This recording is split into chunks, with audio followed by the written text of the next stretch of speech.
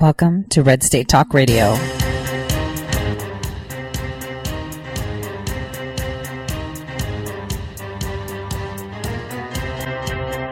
You're listening to Tori Says. For the next hour, I'll be your host, Tori.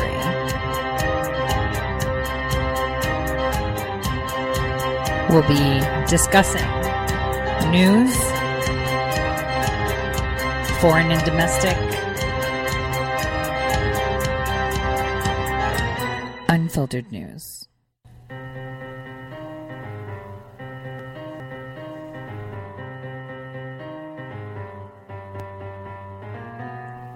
Real news. Welcome, everyone, to the Tori Says Show. I'm your host, Tori. Today is August 7th, 2019. Wow, hasn't the summer just gone by really, really quickly? Insanely quickly, actually. So today we're going to have an exclusive talk about what is going on with Strzok. And, you know, you all know that last year I exposed Peter Strzok and his family.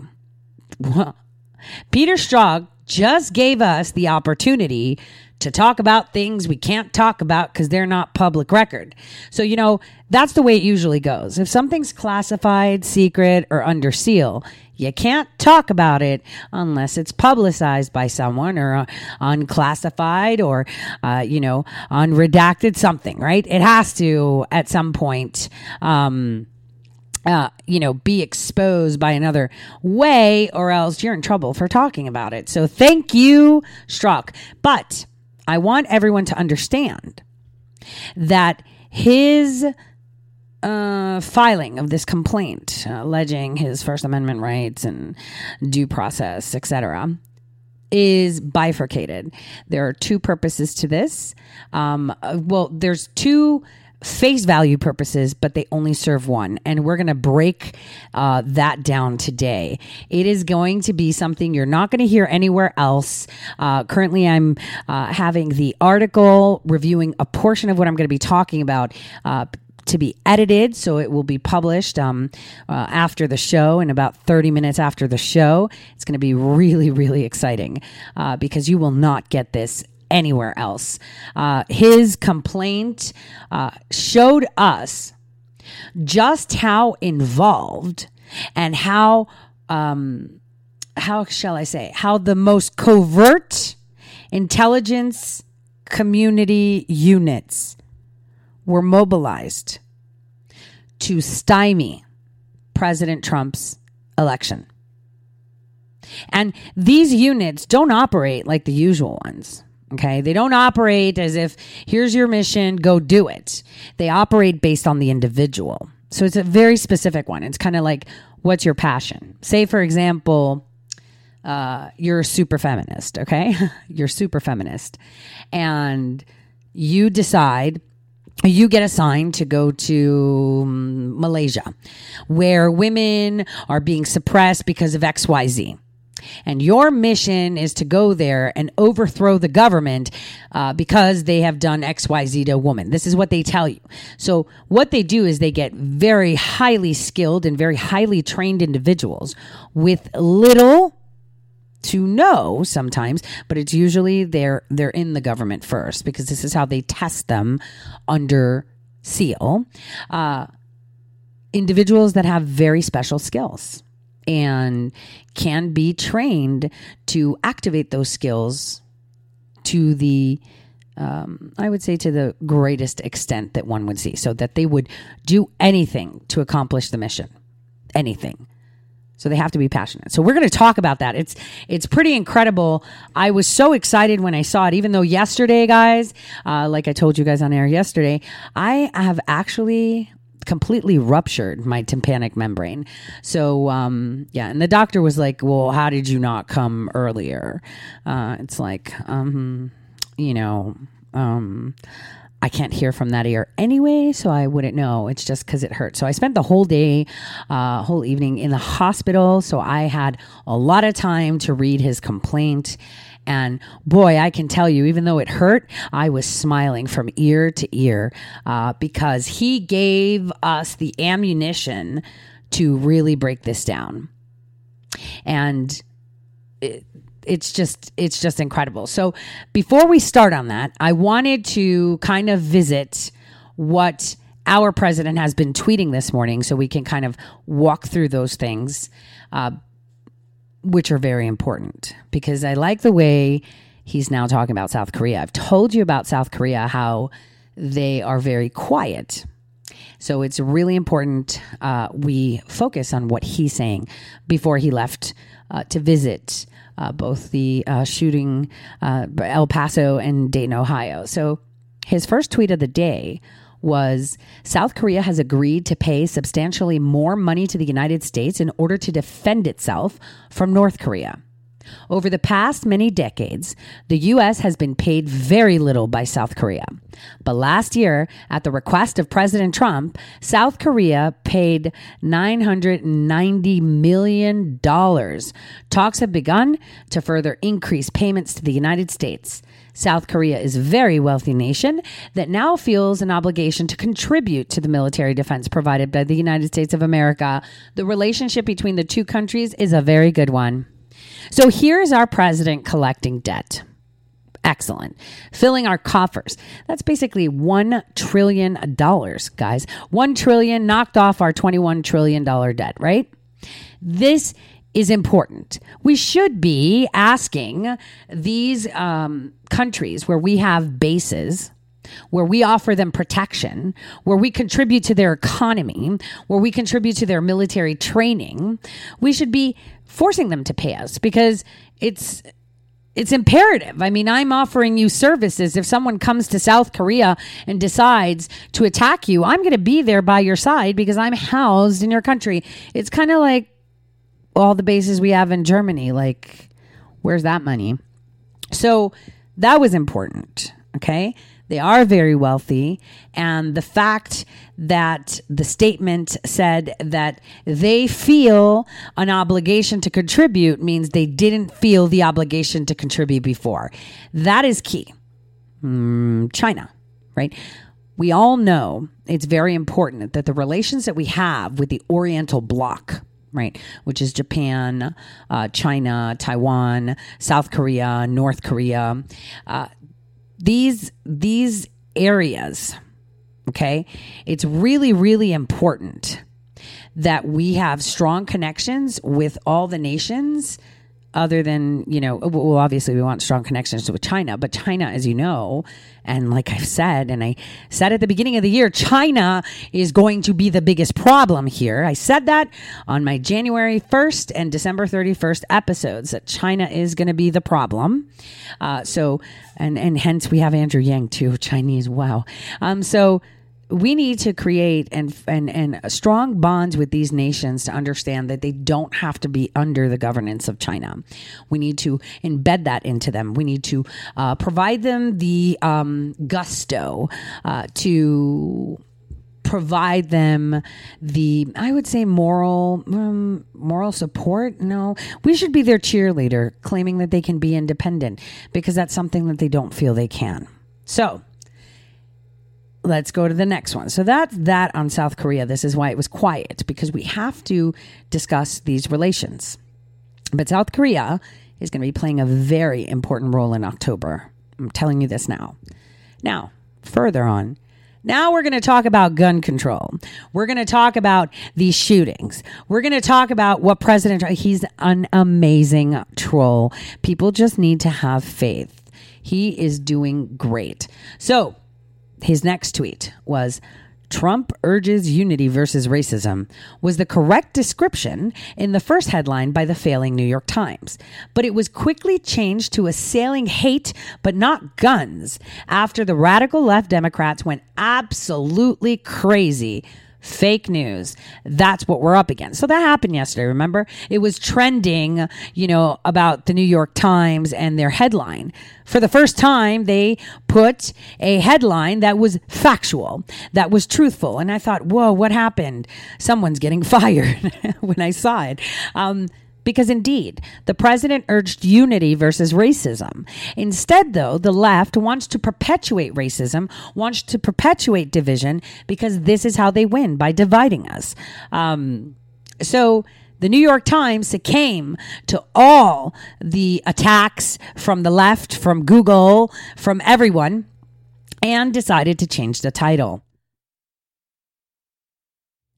Tucker Carlson said, "This is an astounding development in journalism. I've never seen it happen before. I've just never seen anything like this. Is that journalism today? I don't think so." Wait, Mark Penn said that, former Clinton advisor, about the title. Tucker Carlson said after 3 years, they almost got a good headline from the Times. Now imagine this. You've published your newspaper, you've published your article, and you put a title that actually reflects the factual content of it. And then you're forced to change it to make it look more unfavorable toward the president. I mean, that is really sad, really sad. Now, he also tweeted the fact that in Dayton, Ohio, the shooter that everyone tweeted about and said he was a white supremacist, he was a Trump supporter, he hated, black people, he hated Hispanics. Remember, they all had like these little pictures that they were tweeting about it. No one reported the facts that we've known, which is he was politically supporting Bernie Sanders, Elizabeth Warren, and Antifa. And OAN went mainstream with it, and we finally saw CNN. Oh my gosh, is the ceiling going to come down on us saying this? Reporting it too, which was very important to see. Now, this whole gun discussion, right? The fact that he's like, yeah, we need to do stronger background checks, we don't want crazy people with guns, alarms us, the people that are concerned about our right to bear arms. It concerns us that we will forfeit powers, and we are forfeiting our rights into appointed or elected persons to decide who can own a gun and who cannot. And a lot of people are saying he's bringing up the conversations of red flag law. I mean, I saw it in my state, which is a gun-tooting state, saying that, the discussion of red flags law is starting again. The thing is, this is just statements that he's making. None of that will ever pass, because one thing people need to understand is that guns, okay, you can make as many laws as you want. You can put as many regulations you want. You can have a completely disarmed community. Yet the crazy person that wants to commit a mass shooting will find the gun. Mass shootings will continue to happen. I mean, look at Chicago, right? Look at Illinois that has banned guns completely. And in one day, 55 deaths due to gun violence when they're supposed to have 0 guns. This is how it shows that making laws doesn't mean you fix the problem. Disarming people doesn't fix the problem. The whole point of the Second Amendment is to arm ourselves against the government. So statements like what, Cory Booker or was it, both of them actually said it, Cory Booker and Beto, saying that they're just going to send people to your house. And Warren said that too, to collect your guns. It's like, no, you're not, because that is a violation of our Second Amendment. The only way they can achieve anything like that is to repeal the Second Amendment. And we've already seen that being proposed from House members, or was it Senate in Hawaii, where they actually put that proposal forward to repeal the Second Amendment, like to get rid of it completely. And that's a problem, because if the police now came to my house at this moment right now and said, give me your guns, Tori, I can say no. And if they try to barge into my house, I can shoot them and won't get in trouble for it, because I am defending myself against the government, who is coming armed to strip me of my rights to be able to defend myself against them. I mean, that is the way it is. That is the law. So whatever President Trump is saying is to kind of diffuse the situation and allow for conversations to happen, because the more instigated we are, as conservatives, as gun owners, and as people that believe in our right to bear arms. And the more angry we get, the more substantial our research and responses are. So that is the good thing. Again, it'll never happen unless the Second Amendment is repealed, period. So, he's traveling there to see the communities. Again, I mentioned to you that there was another one stymied in Michigan. No one is talking about that. And it's important that they're not talking about that because it indicates that Joe Biden had inside information when he made that statement. And that is something we need to keep in the back of our minds when we hear him speak, how he knew about Michigan. Okay, because he mentioned Michigan. So, moving along with our president's tweets. The next one he tweeted out was 3 more central banks cut rate. Our problem is not China. We are stronger than ever. Money is pouring into the U.S. while China is losing companies by the thousands to other countries, and their currency is under siege. Our problem is the Federal Reserve that is too proud to admit their mistake of acting too fast and tightening too much. And I was right. They must cut rates bigger and faster to stop their ridiculous quantitative tightening now. Yield curve is too wide a margin and no inflation. Incompetence is a terrible thing to watch, especially when things could be taken care of so easily. We will win anyway, but it would be much easier if the Fed understood, which they don't, that we are competing against other countries, all of whom want to do well at our expense. So keep in mind, the Federal Reserve has not answered to the currency manipulation that other nations have executed in the past couple of days. This has caused our market to drop because let me make it simple. Okay. China. So before they manipulated their currency a couple of days ago, let's say let's say Thursday, I wanted to buy stock in Chinese telecom. I'm just saying.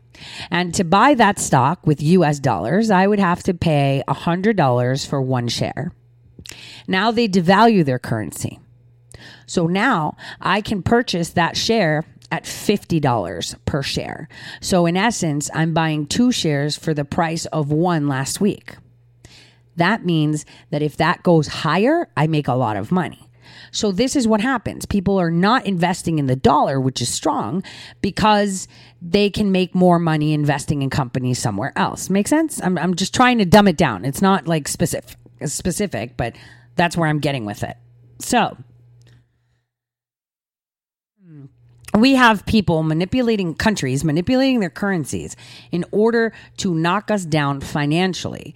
Because if you hurt us in the pocket, then you hurt the nation. And if people start getting antsy because they don't have money in their pocket or they're losing money in the stock market, then they're upset with President Trump. And ergo, maybe Kamala Harris with her nabbing of your private health insurance, or Cory Booker who wants to make everyone vegan, or Beto who finds it funny when people get shot might have a chance. Pete Buttplug from, Washington has really good rhetoric on money, doesn't he?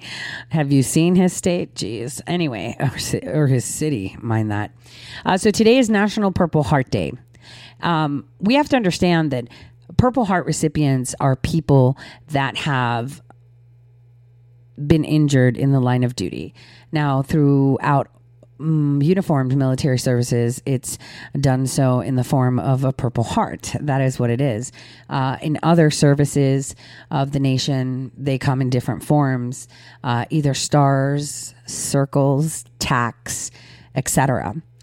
It is very important for people to understand that just joining the armed forces or serving your country on the front lines, especially those that, are stationed OCONUS, outside of the contingent United States, they sacrifice everything. They literally put their lives on the line for you.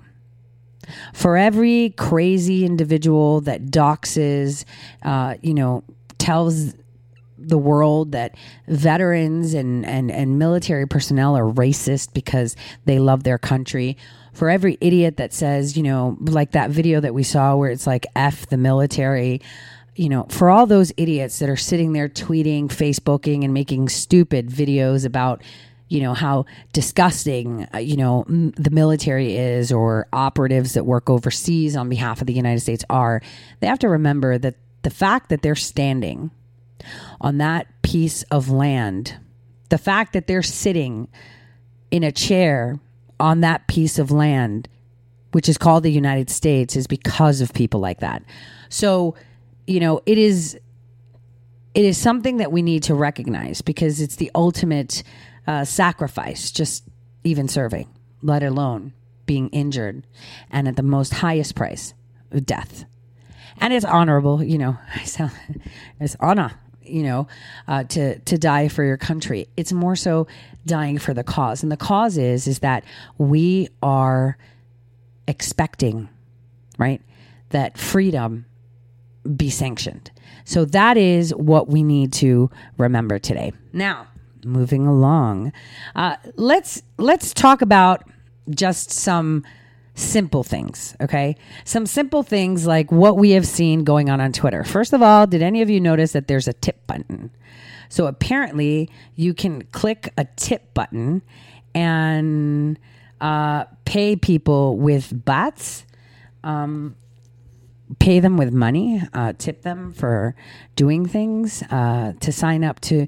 It says the creator has not yet signed up to receive contributions from Brave users. Okay, so if you're using Brave, you're not allowed to. But apparently, you can contribute points or money. So 1 baht is about 22 cents. 5 baht is $1.11. 10 baht is $2.22. So now Twitter is monetizing. Damn, they must be on hard times. They're monetizing tweets. So basically now people that tweet can be tipped for tweeting. So you can get paid for tweeting. Are you paying attention to this? You can get paid for tweeting now. I don't know how many people were actually shifted to this platform yet, but I saw it and was like, maybe this could be a way that we can contribute to the Trump campaign. Maybe whenever he says like a really stellar tweet, that instead of us going to the Trump site, we could just tip his Twitter account, right? I think that would be great. So if Dan Scavino or Brad Pascal are listening, this would be awesome, because we could tip them through Twitter, which is, make donation contributions. So he says something really cool. You're like, here's $10, man. Awesome. Aside from the campaign contributions we do, I think that's pretty stellar. So that's one thing. Twitter must be on really hard times to initiate a monetizing type platform, which indicates to us as the consumers that they are at a loss now, because they will have to allow and open the platform or privatize their business.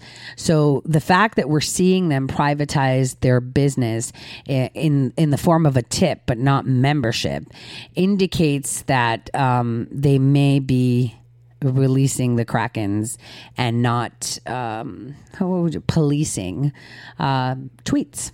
Unless they're death threats. But, that doesn't count anyway, because we've seen how many death threats, how many people with personal identifying information on the internet, attacking conservatives that get away with it. I mean, we had Bette Midler literally spelled out death threats, encouraging people to go and attack our president. And they're still alive on Twitter. But lo and behold, a conservative, my private account was shut down because I told supposedly Samantha Bee months before they shut me down, which we all know wasn't the reason, but that was their excuse. I told her, hey, since you had so many abortions and you're proud of them, hopefully they sterilized you so you don't have to go through the process. Why would I get banned from Twitter because of that? Right? It makes absolutely no sense. Why would my personal account, not my work, radio writer's account, my personal one, Why would that's been 10 years in the making, be shut down, boom, without warning? Never had any suspension before, anything. Why? Why? Because that's facts. Because that actually happens too. If you have a lot of abortions, you usually end up being sterile, or you have greater chances of having children with defects, kind of like not Down syndrome so much, but like short limbs, acephalia, etc. Anyway, so Twitter is one. Facebook is really stressing out now.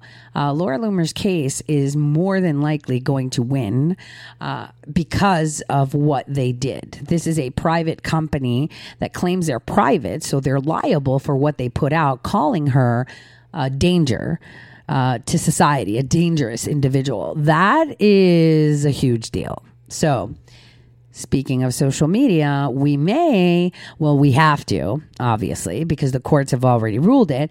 Now that Laura Loomer is officially running for Congress, when she pilots her campaign, she will have a Twitter account again. She will have a Facebook account again. They cannot discriminate the candidates because that's considered what? Election meddling. So that's pretty interesting. That is exciting. So after this break, we'll continue with just a few points on current events before we delve and deconstruct Peter Strzok and his filing. This is going to be awesome.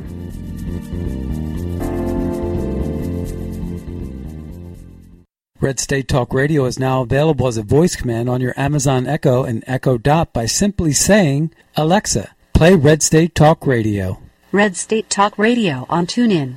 Concern to every single American. Now, we've been hearing all these stories about sanctuary cities that... You can now find us on the Amazon Echo and Echo Dot, on TuneIn, on iHeartRadio, and we also have the phone apps in the App Store for your particular phone. And just in case we activated your Echo Dot, Alexa, stop.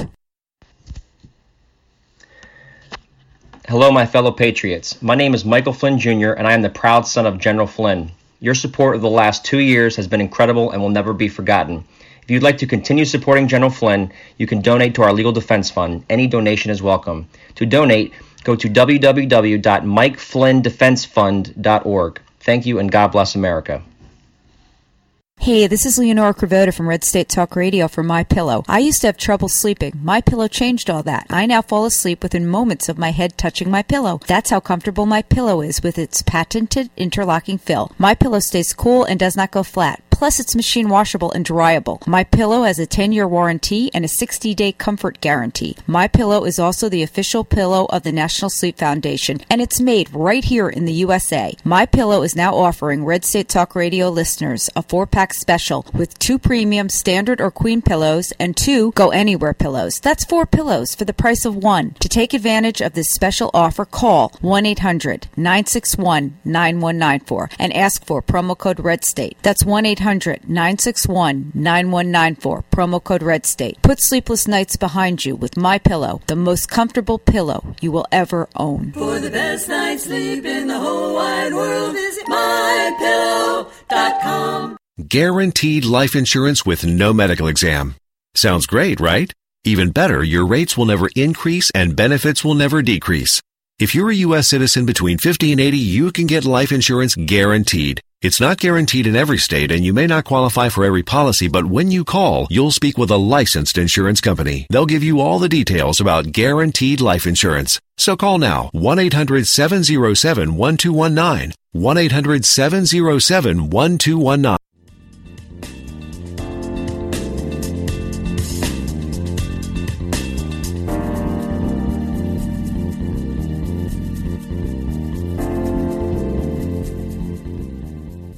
All right, welcome back to the Tori Says Show.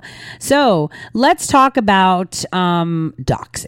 Okay, let's talk about doxing because we need to talk about it. We have, people that are actually members of the House posting names and employers of Trump donors. So like, for example, if I worked for Pizza Hut, they would say, oh, guess what?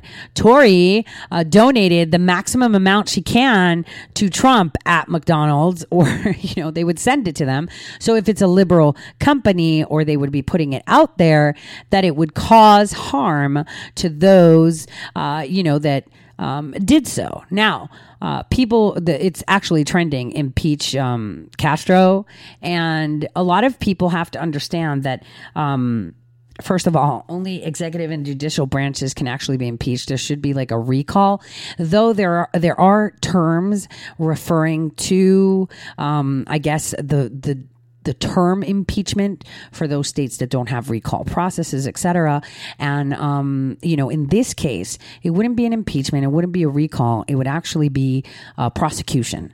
So those people that were actually doxxed with their address and their employer names, et cetera, the stuff that was put out there that is not publicly available, because you see a lot of people, saying, oh, it's totally normal. If you go to the Federal Election Committee website, you can publicly see almost every donation on every candidate. Yeah, you may see their name, but you won't see their address. How many Sally Smiths are there? How many John Smiths are there? I'm just saying. So this is, a concern. This is a very big concern. So if we have representatives creating lists for insane people like the Dayton, Ohio shooter to obtain and go to attack, this is a threat to the public. Personally speaking, if I was one of those people on the list, I would be filing a criminal complaint of, putting a target on my back, because that is exactly what is happening here. So impeaching, recalling, not the case. What needs to be done is that criminal complaints need to be filed by these people, that he has created a list for Antifa that are out taking guns and shooting these individuals, these non-spined children that have been raised by insane people that call themselves adults, that have no respect for life. Yesterday, I was talking about guns and that it's a society problem, not a gun problem, not a crazy problem. And I hate it when people say, well, we don't need guns in crazies' hands, Well, why are they crazy? Are they all medicated? No, because the Dayton, Ohio was not a medicated child, right? He was a crazy leftist. Why? Have you seen the way the left responds at rallies, or how they speak to those that are conservative? They look crazy. There was a video that I saw the other day while I was on a plane, where it was showing some protest outside the White House, and some girl in shorts was dancing about her right to abortion. And there was an old guy sitting there saying, the abortion is murder. And he was maybe he was so frail and tiny, right? And there she is dancing around crazy in a circle, and she literally knocks this old guy down purposely. She smacks the sign away from him and then hits him. And you have to think, what is going on here? Where's the respect? This guy, if he falls down and breaks his hip, that's a death sentence. He's sitting there peacefully, holding his sign, not saying a word, and she's screaming, dancing in his face, smacking signs, tipping him over. Where's the respect? She's an animal. And the problem is her parents. Every single idiot you see out there crying and saying, you're racist. And it's okay, hold on. I didn't say anything racist. Racism, bigot, homophobic, and they just scream, Russia. You're just what is wrong with you? Who raised you? A pack of wolves? What is wrong with you? And the thing is, it's not just the parents. It's the educational system too. Because parents have decided they don't need to raise their kids. And, someone may say, well, as a parent, I work and, I don't get a lot of time with my kids and I rely on this and I have them with babysitters and I do, okay. But that's not all the time, because if it is, you shouldn't have kids. because at least you get 2 days a week where you sit down and you discuss current events or their views or how they're doing with their friends. You guide them. You tell them, well, that's not right. And when they were children, little children, you guided them to tell them, this is right, this is wrong. We're in a time where from when I was a kid, they had started this, fruity stuff where, it was always first place, second place, right? But then they started giving like participation certificates. So if you didn't run fast enough, you just get a certificate. And, that was benign, but now everybody gets a trophy, regardless. There's no winners or losers, they say, right? So you have to think about it. We have raised these kids, okay? These parents, that parent of that crazy, insane Dayton, Ohio shooter, for example, was raised in an environment where they were surrounded by children and people in their public school and even maybe their parents that supported the right to abortion, which immediately to a child registers as, well, life isn't that important.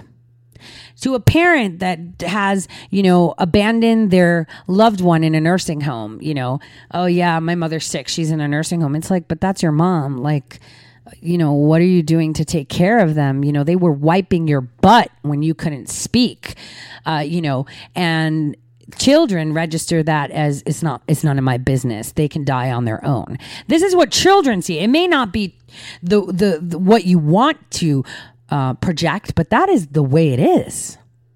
And the more people are desensitized to such compassion, and that was created by the government again. I remind you, the creation of Social Security. Social Security was created so that the children didn't have to worry about their parents when they were too old to work, because they would take them home and look after them and feed them and provide them health care and shop for them and fix their house and clean for them. You don't have to worry about it. There's Social Security now. So it's the family breakdown step by step that happened. It started back then. This was the plan all along. And again, our president being attacked is because he is dismantling a very well thought out plan on a global scale, which our country would have led the way, because if you can, set all your ducks in a row and whip us into submission where we're from different walks of life, different cultures, different thought processes, different colors under one flag. If you could do that, those nations that have individuals can do it too. You would think, but it's not the case. This is why they're diversifying them with all these refugees. So anyway, what happens is we have these children that have no regard for life. Life is not as valuable as it should be. It's a fetus. Nobody cares. It's an old person. No one cares. It's no big deal if someone dies. People say it's video games. Yeah, one would say they could be desensitized, but if you've been raised right, the difference between reality and, fantasy. That's the thing. We have students now that are 5, 6 years old in kindergarten that are being approached by their teachers telling them, you can be anything you want to. You want to be a girl? Why are you saying that to a child? Why are we telling them, oh, you can like girls and you can like boys? Why are we introducing sex to prepubescent children and telling them they can form their own identities? Just leave them alone. That's the way it is. When I was a kid, my parents never said, oh, you're a girl. Obviously, they would make me wear a dress when I'd go to church, and my mom would totally love twinning me with my little sister for some reason. But, I would be at home and I would be face in books, I would be, math, physics, whatever. And I'm talking like age 10, that ballpark. I'd be fiddling around with electronics. I was a huge video gamer. So I was more of a boy, right? The way I was playing and my likes and my dislikes. I mean, I didn't like, girly hair or nails.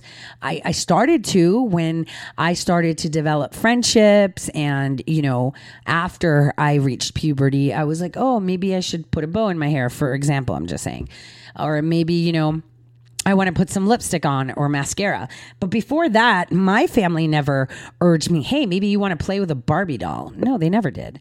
I liked dinosaurs and I liked, science and chemistry experiments and math. They were fine with it, even though those were more male dominant things. I like soccer, something, other people in the United States, not so popular, but that could be because every summer I was in Greece and most of my cousins were male, so they would watch soccer. So there. But it's allowing the child to grow as they want.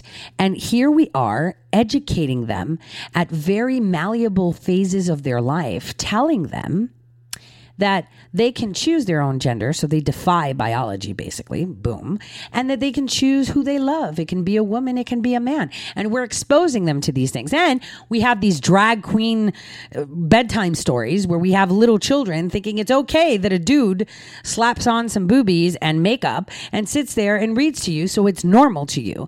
People dressed up as demons reading stories in public schools, libraries is normal to them. So then when they grow up and they're about 18, and they have no regard or no respect, right, for the elderly because they don't care. No respect for life because it's okay to kill babies and old people because, children, when you have them, they're a financial burden. And when they're really old and sick, they're also a financial burden. So we could disregard them. The fact that there's no gender, no sex, I can be with anyone or anything, the procreation thing should be put on the side. Nobody cares about that. Then they have a different view of their world. These are people that have been spoon-fed. And on top of that, they cannot be disciplined. Parents are no longer allowed to discipline their kids because, say, for example, you put your kid to face the wall, which I did once, by the way, and it was in England. This was like my first time where I was just like, oh my gosh. So my eldest, she had set fire in the backyard. She had gotten a stick from the barbecue and set a fire, just as a circle. She wanted to do a circle fire around herself, right? Because she was watching Stupid Dog. What is it? Courage, the Cowardly Dog or whatever. And in a thing, he had a circle of fire and she was trying to reenact it. So I made her face the wall, literally made her face the wall for 3 hours. Obviously, I didn't have her standing for 3 hours. I had her seated in a chair. And she actually fell asleep in the chair, but she was facing the wall. That Monday when she went to school, they were all talking about what they did. And she told the teacher, my mom had me face the wall all day. And she was like, no, yeah. And my neck was hurting because I kind of slept like that. And so the teacher actually called me and she was like, this could be. And I was like, dude, seriously, obviously being in England and I'm a Yankee, she kind of stepped back. I was like, dude, don't tell me how to raise my kid. Okay. You could tell whatever you want to anybody else, but don't tell me how to raise my kid. They started just on simple things, where it's it's not like I beat my kid. I made it face the wall because she was going to torch the house down. So I'm not allowed to make my child, understand that there's consequences when you do something bad. Exactly. And this is why we have kids that do not listen. This is why we have young adults that have no respect for anyone because there's never a consequence. It's always use your words. And at a young age, kids know that if someone yells at you, it's considered abuse. If someone calls you by a different pronoun, it's abuse. If you're made to face the wall, it's abuse. Look at Twitter's guidelines and Facebook's guidelines. If kids are raised with the guidelines of all this is hate and bad and you're banned, so you're an evil person, so you can't be on the community, discourse, then imagine the adults they're going to be, right? Soft, fluffy. Oh my gosh, I need protection. Give me crayons. These are the adults that are insane. These are the adults that take guns and shoot people up because they deserve it. How many times have you heard the left say, you should die because you're conservative? How dare you? You should die. You're white. You should die. You're white. You should beg for forgiveness and I should put a leash on you. And you're thinking, who in their right mind would say, and they believe this stuff. Okay. They believe, remember that New York Times writer? She was, I don't know, Chinese, Korean, whatever she was. And she was talking about killing white people and peeing all over them. And remember that? That's disgusting. These people are our future. Future looks real grim right now. So this is the problem. So you can put as many laws as you want about guns. You can red flag the crap out of it. You could take away everybody's guns throughout the nation. These crazy individuals that have been raised to be crazy will still be crazy and will still shoot people because they feel like it. Because they feel that they are entitled to it. These are the people that decide the government knows best and everyone should be in a happy place. And you can't say that to me, responses. This is the problem. It's society. And we need to acknowledge that it's society. It's the teachers that are teaching our kids that go in there with crazy colored hair, identify as cis or whatever, trans, whatever they want to identify it. And then they impose their ideologies on our children. I know a lot of public instructors, just even within this little city that are insane. They are completely insane. And I'm like, oh my gosh, you're sitting there talking to children and you are conveying these things.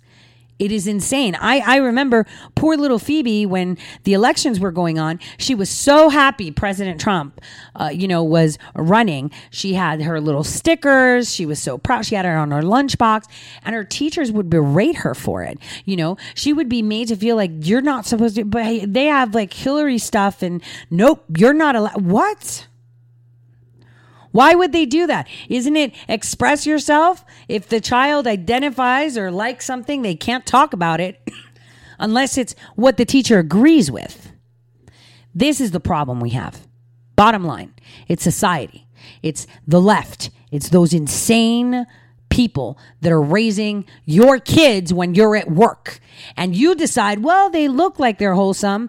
No, they're not. You're not doing your job. You should teach them what's wrong and right. You should teach them your values, your culture. It's kind of like when you hand down recipes, like I said before, Somalis, right? You bring them to the United States. They don't want to assimilate. When you see them running down the streets in Minneapolis, or like we saw the Syrian in the UK with machetes slicing people up, you're like, oh my gosh, how could someone just sit there and just slice someone in the middle of the day, and attack someone brutally and kill them and not care? Because that has been conveyed to them by their parents, that it's normal. Because in their country, you could be in the market and you teed off someone, or you didn't pay your safety fee to whatever clan is over your tribe or area, whatever.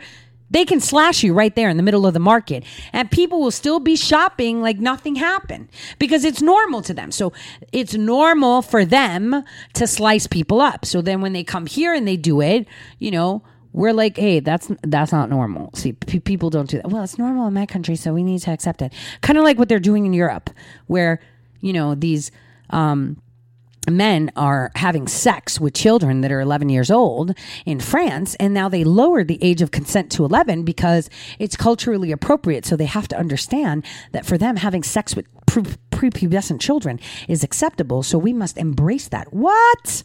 No. If you want to have sex with little kids, go back to your country. You want to be able to slice people in the middle of the Minnesota State Fair, take that Minnesota State Fair back to your country and do it there. It's not here, because in America we have values, and that's the problem. We're not teaching our children our values, the Cracker Jacks, the pride, the history, the disgusting history we have, right? Because we've grown. Again, the best people are the people that have been through hell and back. The people that have scars, because it is only through failures and doing wrong that you understand the right, that you become righteous, right? You have to be a sinner before you can believe in God. Nobody comes out of their mom and says, whoop, I'm not a sinner. No, that's not how it works. You are human. You're going to sin. And it's through that sin you will see how being good and not sinning is better for you. It's kind of like you can't, how's this? Once when I was in pain, or even yesterday, I remember I was asked, let me give you something for the pain because this is really bad. And I was like, oh, I don't want that because that numbs me. I'll just stick to ibuprofen or whatever and put up with it. Well, you need to be comfortable. Yeah, I understand. But Without pain, you don't realize you're alive. Make sense?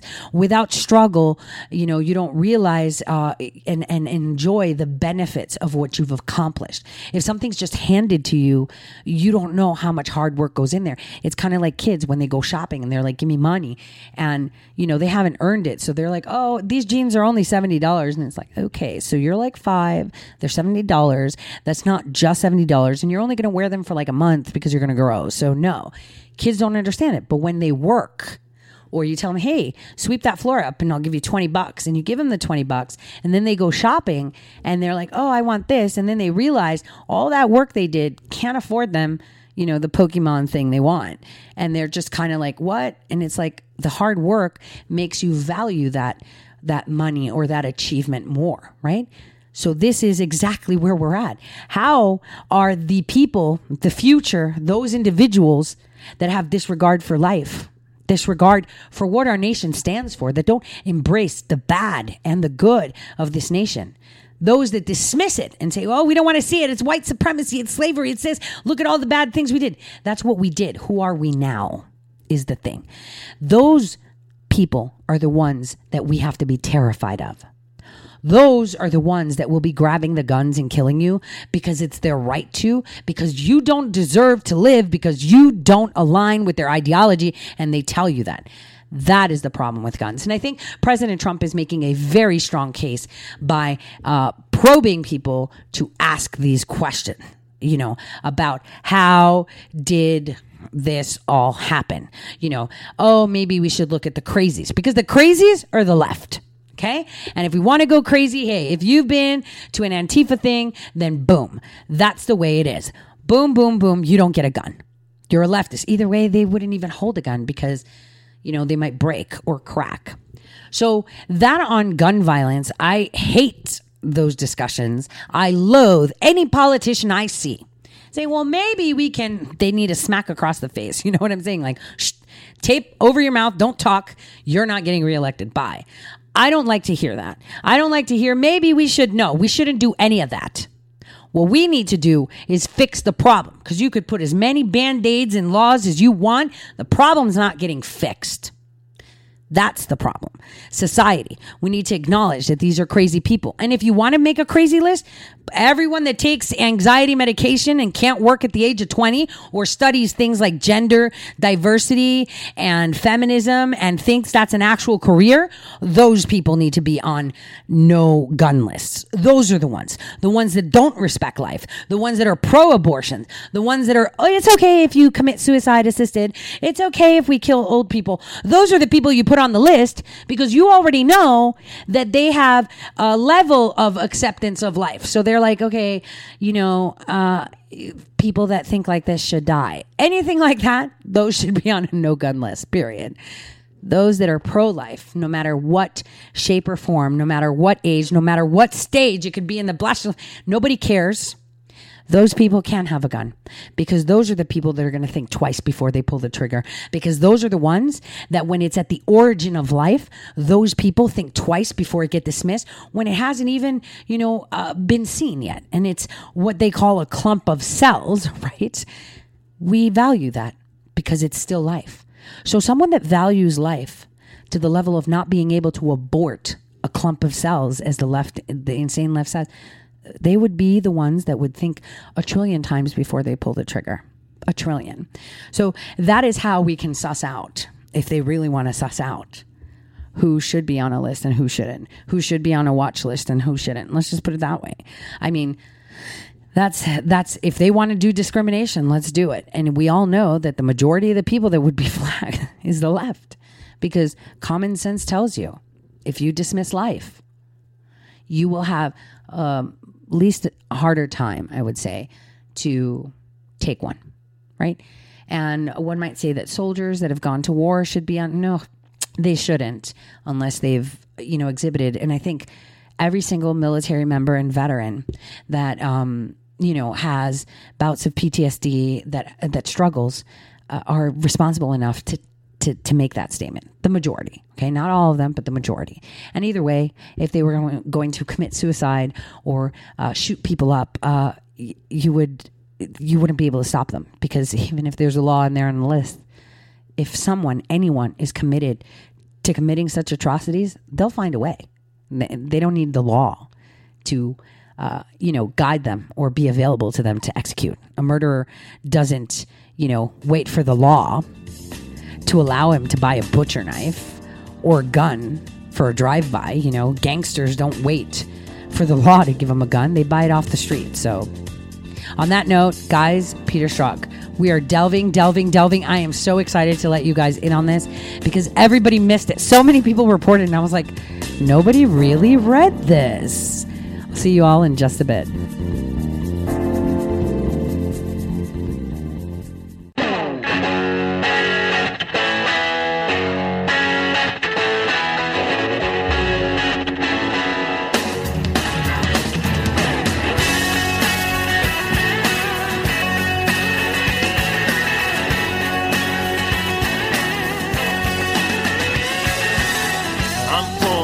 Town in Tennessee, a long way from the suits in D.C., but close enough now to see this mess.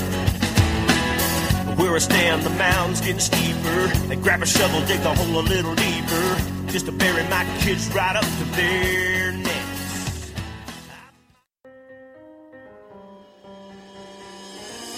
Welcome to Red State Talk Radio.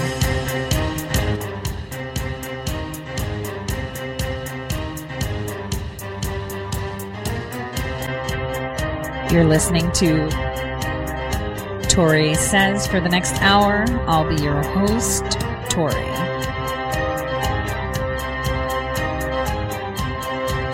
We'll be discussing news,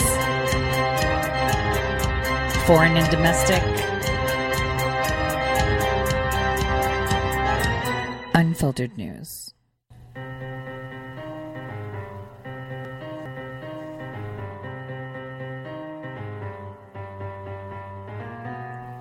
Real news.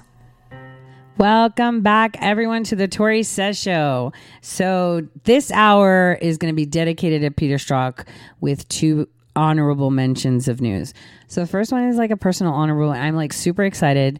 My friend is getting her promotion from major to lieutenant colonel in the Air Force. That she's going to 05 this month. So I am really excited to attend her ceremony. I am so proud of her.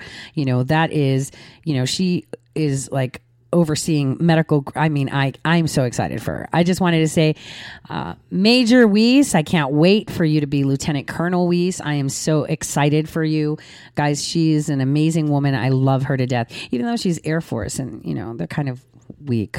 No, I'm just joking. All right. So next one today, as I said, we had a meeting. I told you guys this yesterday between Israel, Greece, Cyprus, and the United States about oil, about energy, about what is going on with Turkey. And so now I'm going to play for you a quick clip of what is going on today.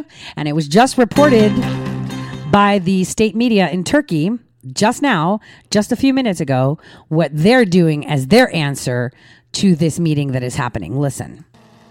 Less than 20 kilometres off the coast of the Turkish Republic of Northern Cyprus, the Avuz is caught in a maelstrom.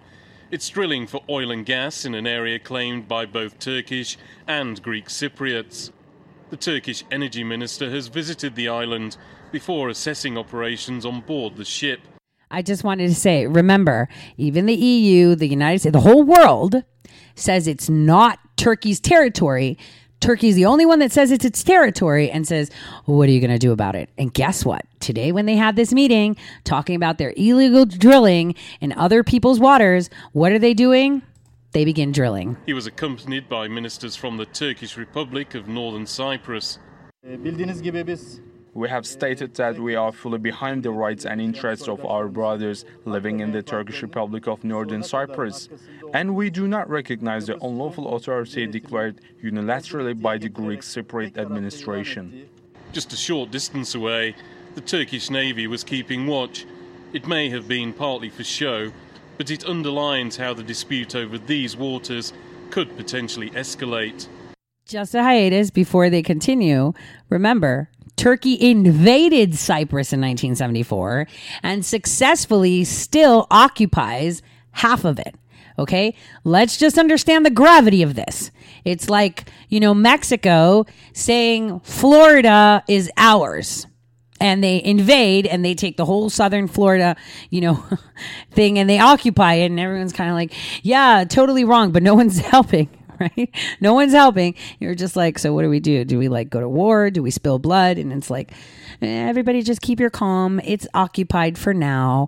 And then they come along and they're like, yep, it's ours. I don't care what everybody says. And now we're going to start drilling in the Gulf of Mexico and around Florida, northern Florida, because, we own this. So it's ours. And you're just like, what are you doing? No, you can't do that.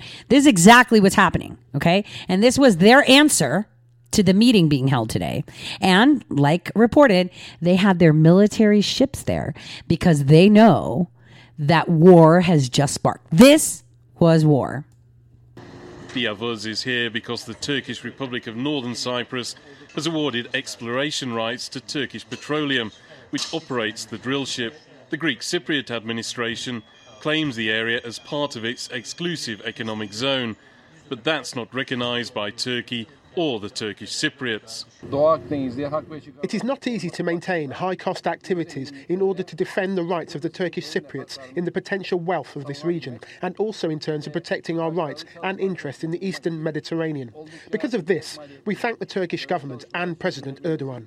The Avuz is the third Turkish vessel to start operations off the island. It joins the other drill ship Fatih and a research vessel called Barbaros Hayreddin Pasha. A second research vessel is also on its way. The problem is further complicated by the fact the island has been partitioned since 1974, with no settlement reached, and the involvement of other international players, such as the US and the EU. The next step in this decades-long dispute over the island of Cyprus is due to take place later this week, when the Turkish and Greek Cypriot leaders are expected to have an informal meeting. And it's certain that the issue of hydrocarbons is going to come up. But what's also certain is that they're still a long way from a solution. Andrew Hopkins, TRT World, on the Avuz drill ship off the coast of the island of Cyprus. And he said off the coast of the island of Cyprus, not Turkish Cyprus. There's no such thing. It's an occupied place. Pointing out that war has just begun. They have their warships protecting their drilling ships. I want to point this out because nobody's talking about this. Nobody's talking about the fact that all these nations that are having issues with it are meeting today. I wonder why the media is not reporting this. Pretty interesting, right? All right. So let's move along to talk about Strzok. So yesterday we were all advised by the media going crazy. Oh my gosh, he's suing the Department of Justice for getting fired, right? I don't know how many of you have had the pleasure of actually reading his complaint. So nicely filed. And if you notice, he filed it yesterday. But what people don't know is that this was filed in retaliation. And one will say, what, retaliation because he was fired last year, a few days short, because he was fired on August 9th, 2018, right?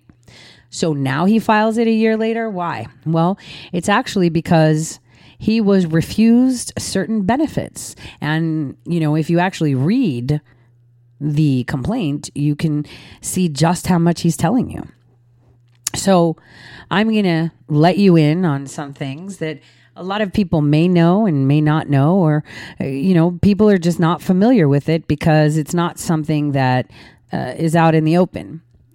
So throughout, many, many times on my show, I've explained to you how there are very covert intelligence units and how the CIA must be dismantled to avoid issues that we may have with these covert units. So I'm going to summarize first what is going on. First, Peter Strzok filed this because he was refused retirement benefits from the U.S. Army on July 1st, 2019, when he was fired or terminated his term. And some of you will cock your head and say, wait a minute, what? He was in the U.S. Army? Yes, he was. He has been in the U.S. Army, supposedly, since 1991. Okay? As active and then as a reservist ever since then. So he's completed 28 years, supposedly. as a U.S. Army 101st Airborne Artillery Officer Unit. So, wait, hold on a second. So does that mean that every weekend he went, once a month, he went somewhere and, did his job as a reserve officer, or was he reserve but not actively reserve? Like, what was going on? That's a question we should pose to Fort Campbell. So we did reach out to Fort Campbell, by the way. So anyway, here's something that I've kind of inferred and put forward. We all know that the clown agency, the supposed intelligence agency, is supposed to help us. And they do in some sense.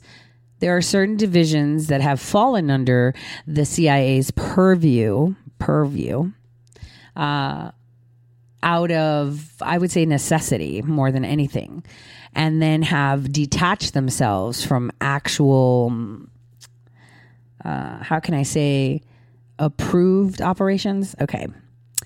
So, I'm trying to see how I'm going to formulate this without, okay.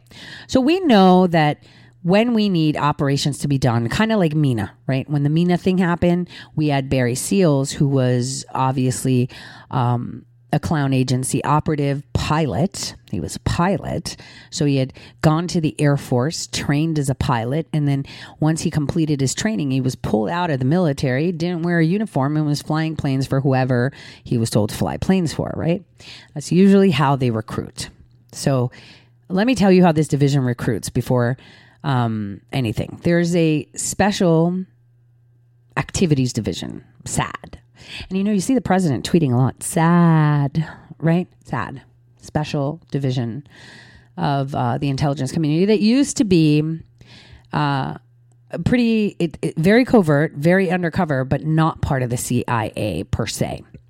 This happened when the lines between CIA and FBI started to get muddled in the 90s to where it actually came under the full purview of the CIA. Just so you know, it was part of the NRO, and then it just disappeared.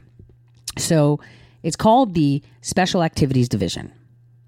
This division of people are comparable to Delta Force, DEGRU, like Navy 6 SEALs. They're the most covert people on the planet. They don't even have a personnel file. Let's put it this way. So how do they recruit for these positions? Because we know the CIA, the clown agency, and the FBI, being honest, but more so the clown agency, they do not like to hire veterans. Okay. They do not like to hire military, for the reason that if you've served in the military, you are patriotic. Ergo, you will not defy your nation. So how do these people come from the military? Because the SAD division of the clown agency is made up of military personnel. So if they're worried about them not doing things because they've been trained to love their country and fight for their country, how do you fix that? Here's how they fix it. The minute you enter training, it's boot camp. They usually target young people that are smart. You go into boot camp, and as you're executing boot camp, you suddenly get all these tests. You think it's normal because they're sussing you out, right? So they put you through a barrage of tests. People are trying out for special forces, for Navy SEALs, for divers, right? Depending on what branch you're at, right? So you're training. You go to boot camp through your, 7 to 12 weeks, depending on what branch you're at and how you enter or whatever. And you go through these tests. Now, when you entered, you already have an MOS, right? You have your rate, your in rate for Navy, MOS for others. So you have your job. And that job depicts the level of intelligence, so that way they target. If they see someone that's super fit, right, but dumb as a bag of rocks, they won't go that way. If they see someone that's a polyglot, they'll target them. If they see someone that has lived all around the world, so they're very comfortable with other areas or environments, they target them. So they target people of a certain intelligence, but that are skilled. Okay. And a lot of them, the 50% of them are mostly like super fit too. So what happens is these people are at boot camp, they undergo all this testing, and then they sit down. I want you to keep in mind that this community is very small. This division is extremely small, sparse and few. Many of them die and nobody knows who they are. They're just a star, a dash, or a circle awarded to their family. And if that. So what they like to do is they pull them out, usually when they go into their advanced individual training, their AIT. During their AIT, they allow them to start learning about their job, and get acquainted. And a couple of weeks in, they will be recruited. So they put them through this direct officership type thing. They negotiate deals with them in regards to retirement, and then they strip them usually of their uniform, usually. Because there's two types. Well, most of them are. Yes, 100%. So there's two types, okay? There is two categories. So there's the Special Operations Group, and then there is the Political Action Group. So there's two groups, the PAG and the SOG. So these people don't have any way to directly associate them with the United States government aside from being citizens. Their military record is done. They're out. If nabbed in another nation or while executing some mission even within the United States, they can't be linked as active military.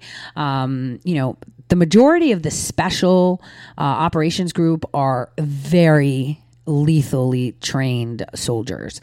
They're like your Rambos, right? They're your Navy SEALs, because this group of persons are compared to, tier 1 elites. We're talking, recon, teams. We're talking, Delta Force, right? Teams. So there's two different jobs though that they do. So the SOG units, the Special Operations Group, they are paramilitary. So they are there to execute strategic military operations under the guise of a civilian way. So they're the ones that would train terrorist groups, right, without others knowing that they're Americans training those groups. They will infiltrate the ranks of terrorist groups or infiltrate the ranks of foreign government regular troops. They have clear missions, and they don't always penetrate these groups, keep in mind, to fight. They're also there to collect information. They're also there to follow monetary information. They're also there to just be the POC for the fighters of their group, because it's usually a group of like 5 to 7 people that have one assignment. So there's the nerd, that sits in an apartment with a computer these days. There's the 2 people that are working at the company that government may be working at. And then the others may have infiltrated military ranks or, some terrorist group. Okay. And these people are responsible for any missions and that include,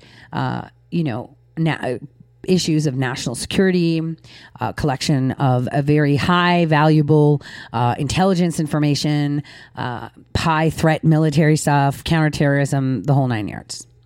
The other group, the Political Action Group, usually fall under the guise of USAID too. Again, these people don't wear a uniform.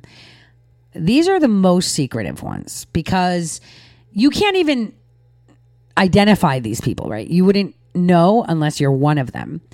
But their job is to literally create economic and political warfare in other nations and are part of PSYOP operations. So, sock puppets that we see. That's one.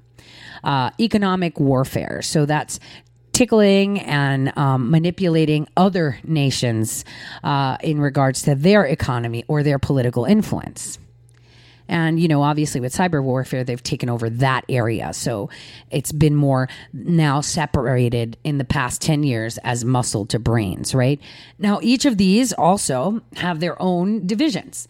So, excuse me, for the Special Operations Group, there's like land, air, and sea. And for the Political Action Group, there's land, air, and sea. Okay, all of them. So very highly specified. Okay, I'm trying to make this clear. Now, last year, I had published an article through Big League Politics that made worldwide rounds where I had exposed Peter Strzok and how he lived in Iran, was raised in Iran. But the purpose of that article wasn't to expose him being raised in Iran. It was more telling you more about Peter Strzok. Now, prior to that publication, I had Patrick Howley, who was the editor-in-chief at the time, to publish an article for me, okay, under his name, which was Peter Strzok was a CIA and FBI at the same time, say experts. Now there was documentation that validates this because it was what he was saying. Remember, the devil is in the details, right? So if you actually read his complaint, Peter Strzok has laid out for you exactly who he is and why he's doing this. And keep in mind, he will actually settle with this. Now, maybe not in the public eye. Maybe it'll be thrown out. But if it gets thrown out in the court, you better know he got a settlement. And I'll tell you why. Because first of all, this cannot be tried in an open court. This will bury information. This will actually cause a delay in the release of the FISA warrants, the release of the information, everything. I'm telling you this now. And he can claim that he was taking orders. You don't want to expose that now, do you? You don't want the world to know that the most covert groups were involved in usurping our democratic process of elections, do you? So that's that. And why is he doing it? Because he was refused military retirement benefits on July 1st, 2019, when he ended his U.S. Army career. And it says it at the beginning of the damn complaint, and everybody missed it. Everybody did. So these military benefits, obviously, if he's not going and stumping for them and he's not, entitled per se to them, how is he getting them? Because it's part of the deal. So people that get into positions like this, first generation, because there's a very important key here. There's first generation, second, third, fourth, etc. Obviously, when you're second, third, no brainer. But first generation, that's where they need to get insurance. Okay, so first generation entrants into this type of work have the difficulty of having a public persona attached to the government, only because they cannot collect insurance to cover themselves if in any case you were to lead it back to the United States government. Make sense? So I'll tell you how this is very important. So Peter Strzok's daddy, also named Peter Strzok, was part of the PAG division, the Political Action Group. He was part of, the SAD group, the Special Activities Division, Political Action Group. What did his daddy do? Now, in my article where I was talking about Iran, you'll see that I talked a lot about his dad. And it was purposeful. I also talked about the fact that his dad is the second, but his grandfather was Peter Strzok the third. So they're saying another name, but it really isn't so. That was actually provided to me by very high sources. Now, why was Peter Strzok at the American school in Iran up until 1978? Because his father was in Iran establishing the regime that we see now for 40 years having the Khomeini up there, right? That's why. But what happened after that? Peter Strzok went to the American school in Saudi Arabia because his dad was busy. What was his dad busy doing? His dad had gone to Africa, right? And he went to a nation then called Upper Volta. During the time of his arrival at Upper Volta, that nation was up in arms. There were mineral disputes with neighboring countries. And so in 1985, just a couple years into, Peter Strzok's daddy, right? Strzok daddy, let's call him Daddy Strzok, right? And Upper Volta, that country no longer exists. The lines of the borders were redefined, and now it's called Burkina Faso. His daddy did that. You see how political action group operatives work? Okay. So, I put that out there with the evidence of that, but I also made mention to something else because, again, the past always proves the future. And this is why it's important that we put this information out earlier so that people can understand when they're confronted with it in the future. Because one thing that I made clear was that the Clinton Foundation and the Catholic Relief Services were always working in tangent. And actually, Daddy Strzok was the director of CRS in Hawaii. And if you look into CRS in Hawaii's financials, guess what? They overlap and they feed into the Clinton Global Initiative's balance sheets. Are you getting this? So this means the Strzok family has super tight ties with who? The Clintons. Wait, but it gets better. So this is from the daddy side. His complaint further reinforces this. This is what the media is missing. See, they're all about, oh my God, he's suing them. They didn't do due process and all this. That is nada to what he's telling you. He put himself on the line. And you know what? You'd say this guy, this clown, if he's part of this division, he signed an NDA. Of course he did.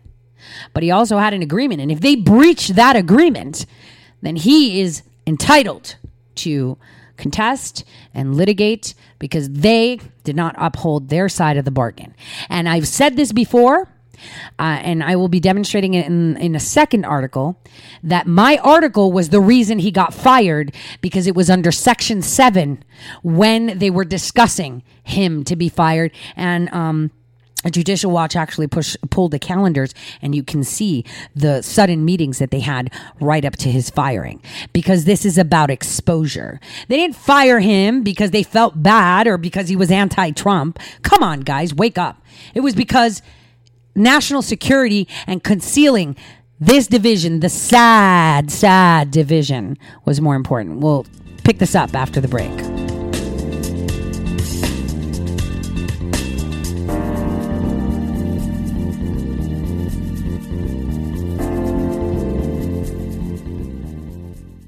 Red State Talk Radio is now available as a voice command on your Amazon Echo and Echo Dot by simply saying, Alexa, play Red State Talk Radio. Red State Talk Radio on TuneIn. Concern to every single American. Now, we've been hearing all these stories about sanctuary cities that... You can now find us on the Amazon Echo and Echo Dot, on TuneIn, on iHeartRadio, and we also have the phone apps in the App Store for your particular phone. And just in case we activated your Echo Dot, Alexa, stop. Hello, my fellow patriots. My name is Michael Flynn Jr., and I am the proud son of General Flynn. Your support of the last 2 years has been incredible and will never be forgotten. If you'd like to continue supporting General Flynn, you can donate to our Legal Defense Fund. Any donation is welcome. To donate, go to www.mikeflynndefensefund.org. Thank you, and God bless America. Hey, this is Leonora Cravoda from Red State Talk Radio for MyPillow. I used to have trouble sleeping. MyPillow changed all that. I now fall asleep within moments of my head touching my pillow. That's how comfortable MyPillow is with its patented interlocking fill. MyPillow stays cool and does not go flat. Plus, it's machine washable and dryable. MyPillow has a 10-year warranty and a 60-day comfort guarantee. MyPillow is also the official pillow of the National Sleep Foundation, and it's made right here in the USA. MyPillow is now offering Red State Talk Radio listeners a 4-pack special with 2 premium standard or queen pillows and 2 go anywhere pillows. That's 4 pillows for the price of 1. To take advantage of this special offer, call 1-800-961-9194 and ask for promo code RedState. That's 1-800-961-9194, promo code RedState. Put sleepless nights behind you with MyPillow, the most comfortable pillow you will ever own. For the best night's sleep in the whole wide world, visit MyPillow.com. Guaranteed life insurance with no medical exam. Sounds great, right? Even better, your rates will never increase and benefits will never decrease. If you're a U.S. citizen between 50 and 80, you can get life insurance guaranteed. It's not guaranteed in every state, and you may not qualify for every policy, but when you call, you'll speak with a licensed insurance company. They'll give you all the details about guaranteed life insurance. So call now, 1-800-707-1219, 1-800-707-1219.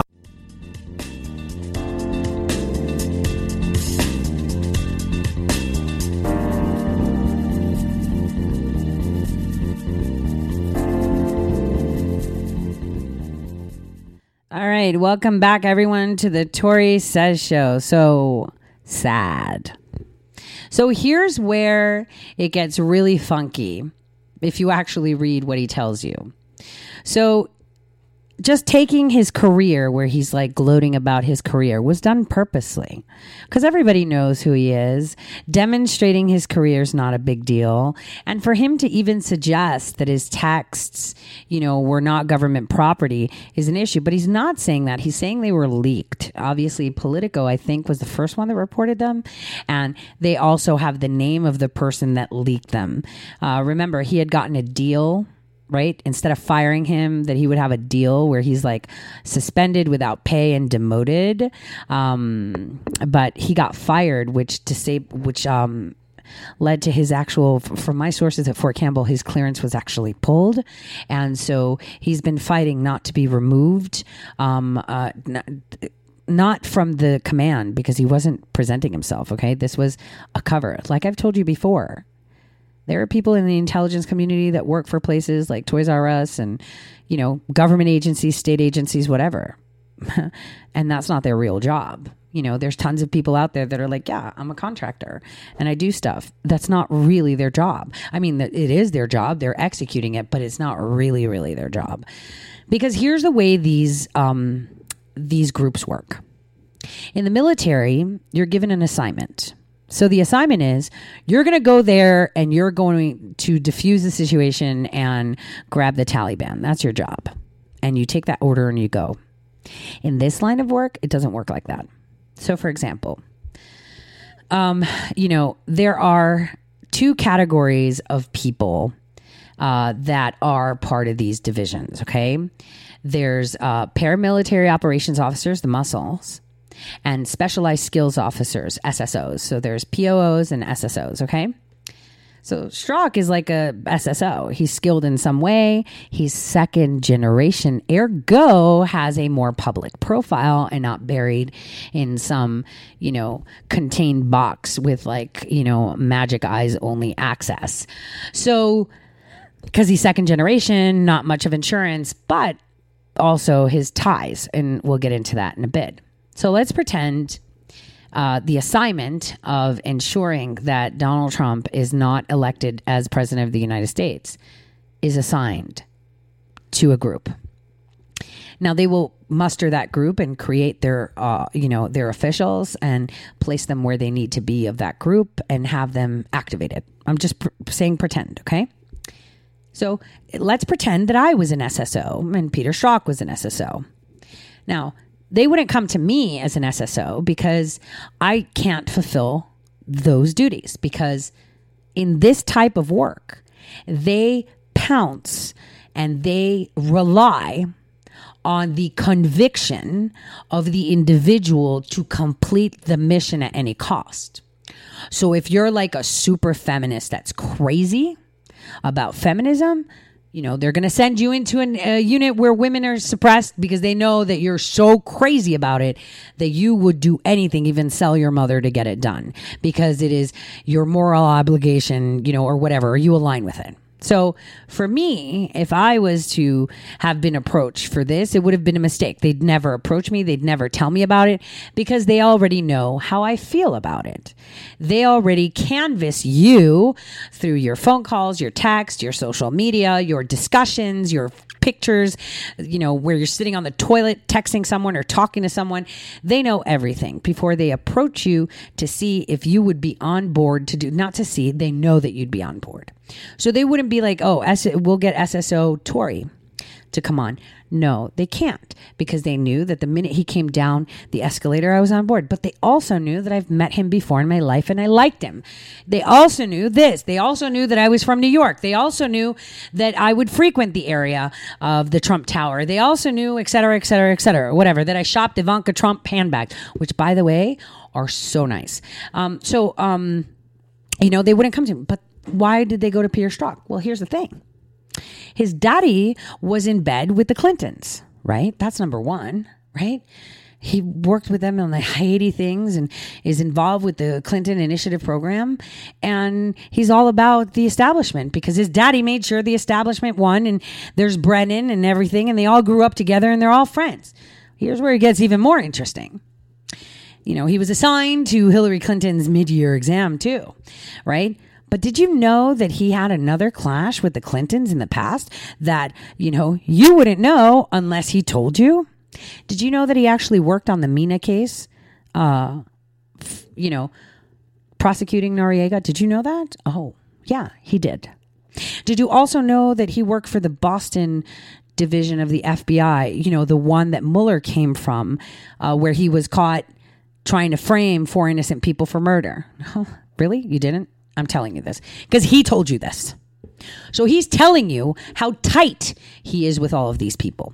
He's telling you exactly what he's doing. He's telling you exactly who he is. He's telling you, and he's telling them that if you don't pay me, you're going to have to answer about this.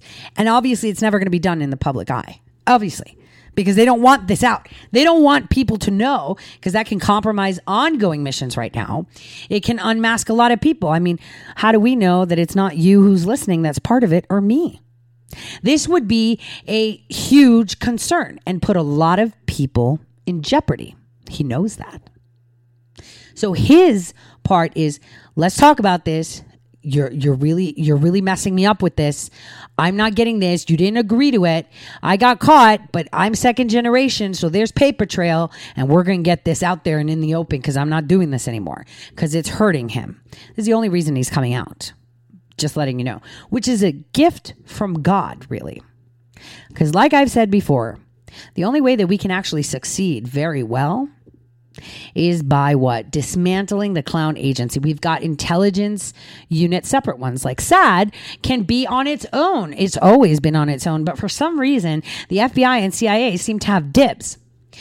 Listen to what he's told you, though, of his career. He's told you that he was in counterintelligence. He told you that he would be interrogating high-level terrorist assets. And here's the thing.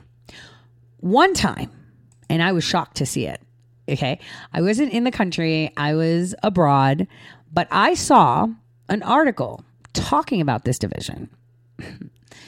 And it was in an article by Time Magazine. And the story, it was the cover story, The Last Days of Osama bin Laden.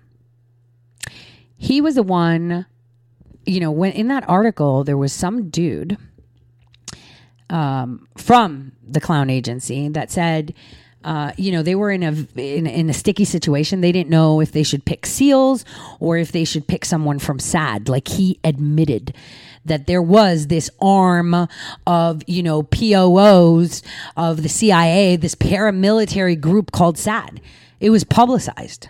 I mean, you won't find anything on that because, again, like I said, you can't apply to that. They come and find you. They see what your talents are. Can you penetrate areas? Can you go through, interrogations? Can you execute interrogations? Can you covertly obtain information? Can you travel around the world without being noticed? Or if you are noticed, you blend right in and people are not conspicuous of you? Can you? Because remember, they love to recruit for their muscle, Delta Force, ISAs, like Gray Fox and stuff like that. DevGru, these are the muscles that they recruit because these divisions of the military actually border mercenary. Okay. They border mercenary. Whereas for the PAG or the SSOs, which are the skilled specialists, like polyglots or very good hackers or, people that acclimate easy. Those people, they should not be going through any of that training because then they can't form them into who they want. They can't put them into the position of saying, I know this goes against everything you might believe in, that this is going to cause harm to the people of the United States, but this is for the greater good. See, a soldier ever being told that maybe dropping a bomb, driving a plane, driving a car, shooting guns at his own people, right? A soldier, a sailor, an airman, whatever, that has served at least a couple of years, that maybe has seen war or seen that unity on a boat or at his battalion, will most likely never do that. Actually, they'll probably either go AWOL or try to tell someone before they get taken out. This is why they make sure that, their recruits for SSOs are usually those that enter boot camp. Either that be officer candidate school boot camp, which now sometimes goes through regular boot camp, and then you go to OCS. But you go through boot camp, you start your AIT training, and then they come to you and say, hey, you're doing great. We'd like you to be part of this. No uniform. No one will know you're part of the U.S. government. We'll hook you up. It's kind of like the movies. Tons of passports, send you away, do our job, collect the information. You've got a handler. This is who you communicate with, and you're all good. And the deal is that, when you turn 65, you're going to get this fat chunk of retirement as if you've been working there. And then when you're done and you're not physically capable anymore of executing the duties in person, you will be doing them remotely or at our office. You'll be a desk jockey and we'll give you a cover for a job, kind of like Peter Strzok got the FBI cover, because Peter Strzok wasn't in any division in the FBI prior to the mid-year exam for Hillary Clinton. I am telling you this. The only time he reared his head in the FBI was during the time of Enron and during the time of, yep, you guessed it, Uranium One at the Treasury Department. So, again, Peter Strzok sent all these texts because he didn't like President Trump. And that's okay. He's like, and that's okay because, one would say, well, you have your opinion, and he does. I'm totally on board with that. Though you can't be on the team that's digging dirt for him, especially if you are part of the SAD unit, especially if you are part of the FBI where you're not under military code, you don't understand executing orders, right? And especially when you are who you are, because the reason he was selected to go and do the mid-year exam and then get all the dirt for the dossier is because, again, I told you, they don't give missions to these kind of people that won't be executed to the fullest extent with disregard to anything. They bounce off the morals you have. They bounce off to the boundaries you set to yourself.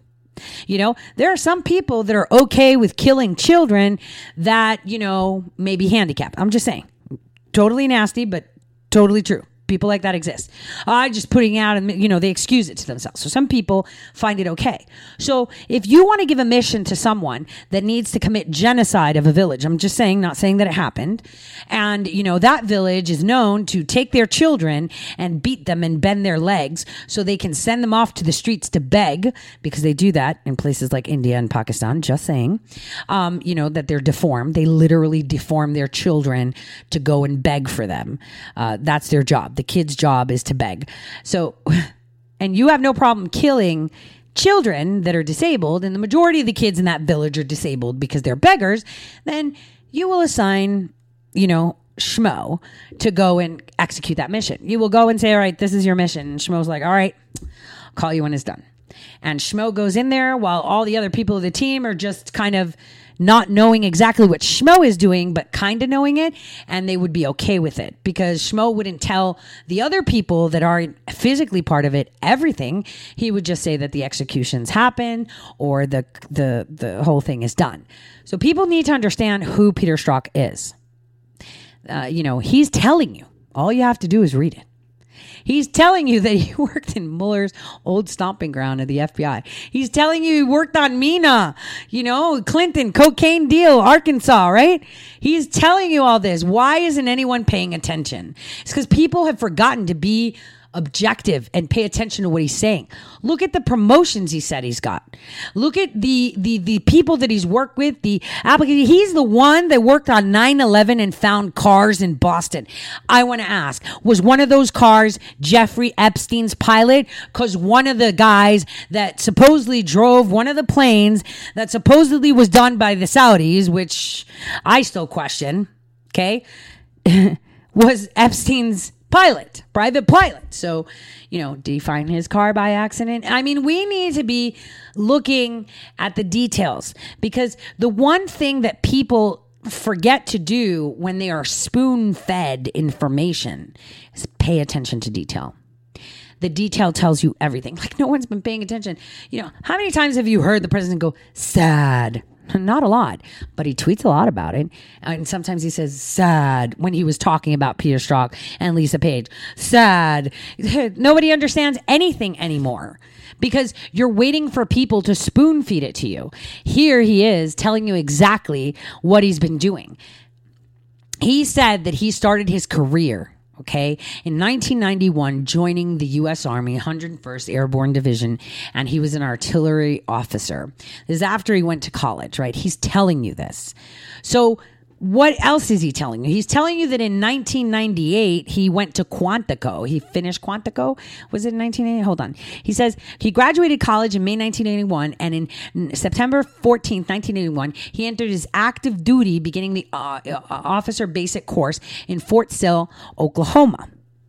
Following officer training, he served in the 101st Airborne Division as an artillery officer until he was honorably discharged on September 16, 1995. So he completed 4 years as an officer, the 101st Airborne Division artillery. Now, do you know that one of the most important generals, I think, had Robert Sink? Do you guys know who Robert Sink is? So, I know this because I've been to that base, but he was a World War II and Korean. Say it. He was a lieutenant general, by the way. Wars. He actually was part of the Parachute Regiment and the 101st Airborne Division. Now, he actually was at Fort Huachuca, Arizona, which we all know is Military Intelligence Central.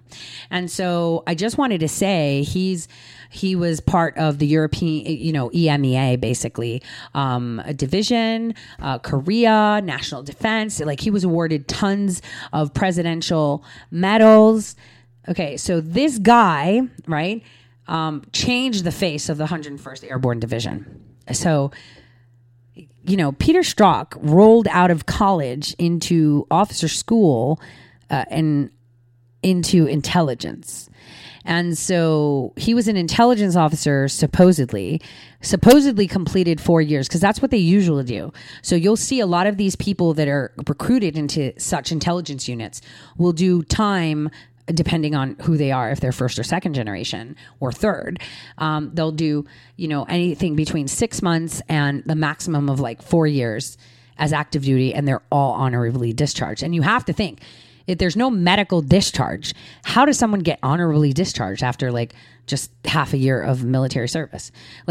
That doesn't happen, right?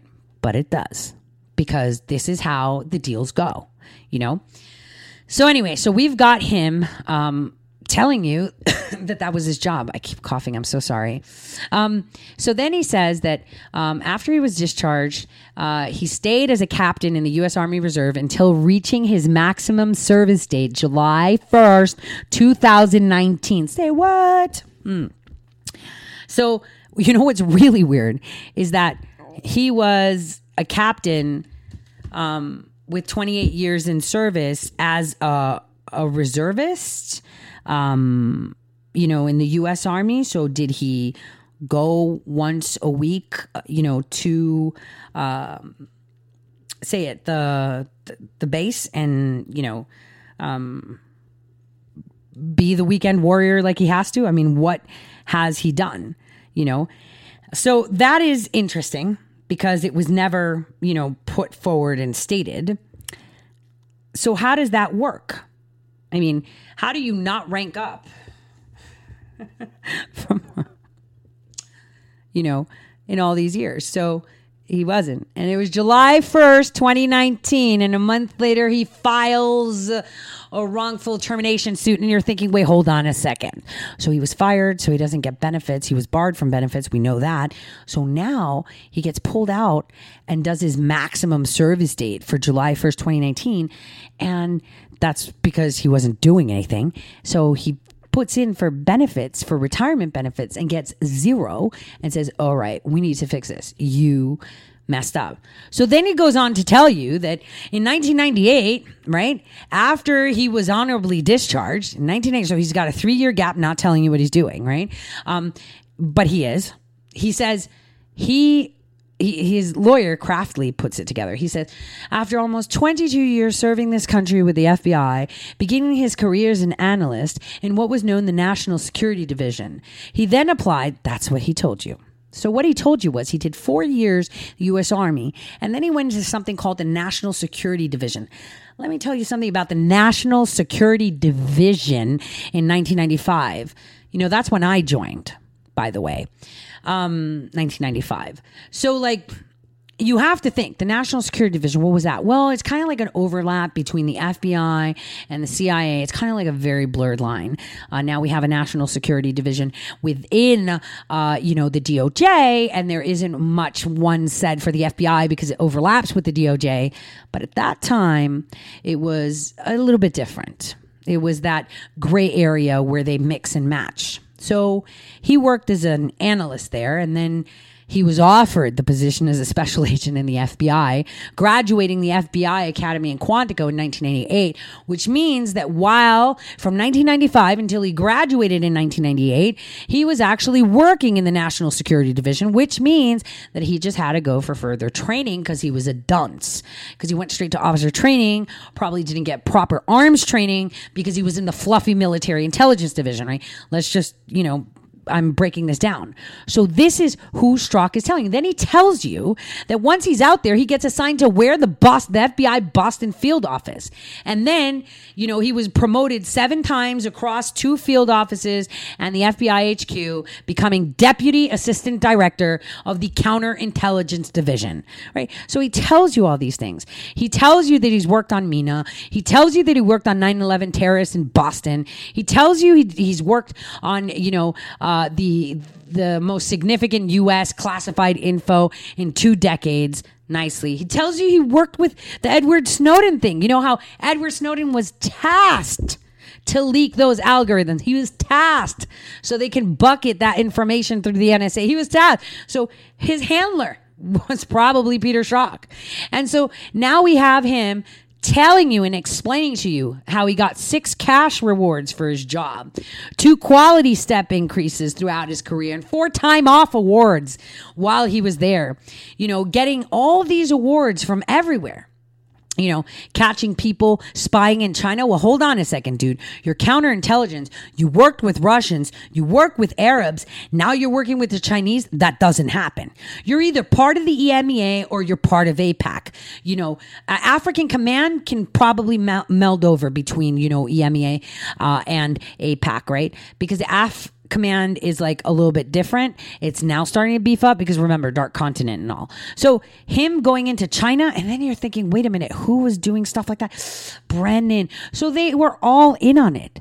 The bottom line is, what Peter Strzok told us yesterday was you had the deepest of the deepest state working on ensuring that President Trump was not ever going to be, that Donald J. Trump was never going to be President Trump. That is how far. That is how deep. And this is why Mueller would delete messages. This is why, we had Bree, that great journalist from The Federalist, who broke the story that Mueller was deleting the text. She accidentally died, remember? This is what happens. You think it's just coincidence that she broke the story that special counsel was deleting messages and then dies. Conspiracy theory. Really? I think it's kind of too big for a coincidence kind of thing for me personally. I don't know about you. So what we have here is blatant admittance of how far and how deep this went. This came from the highest rank. Probably, obviously Obama would have to be involved at some point. But, we have operations right now going under this division that President Trump probably doesn't even know it. Probably the Pentagon doesn't.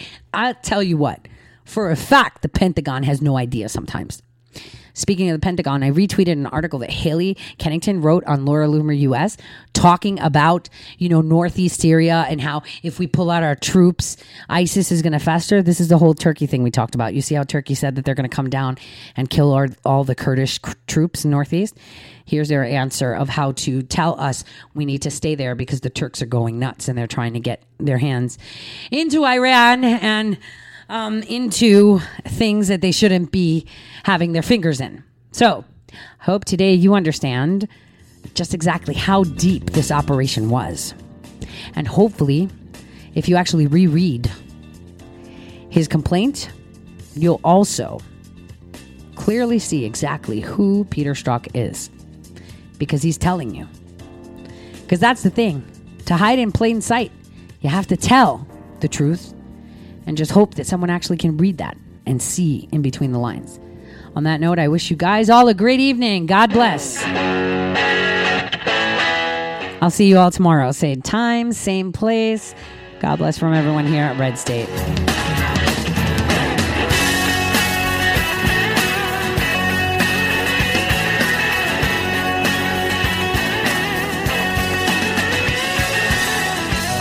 A small town in Tennessee, a long way from the suits in D.C., but close enough now to see this mess. Where I stand, the mound's getting steeper. They grab a shovel, dig the hole a little deeper, just to bury my kids right up to there.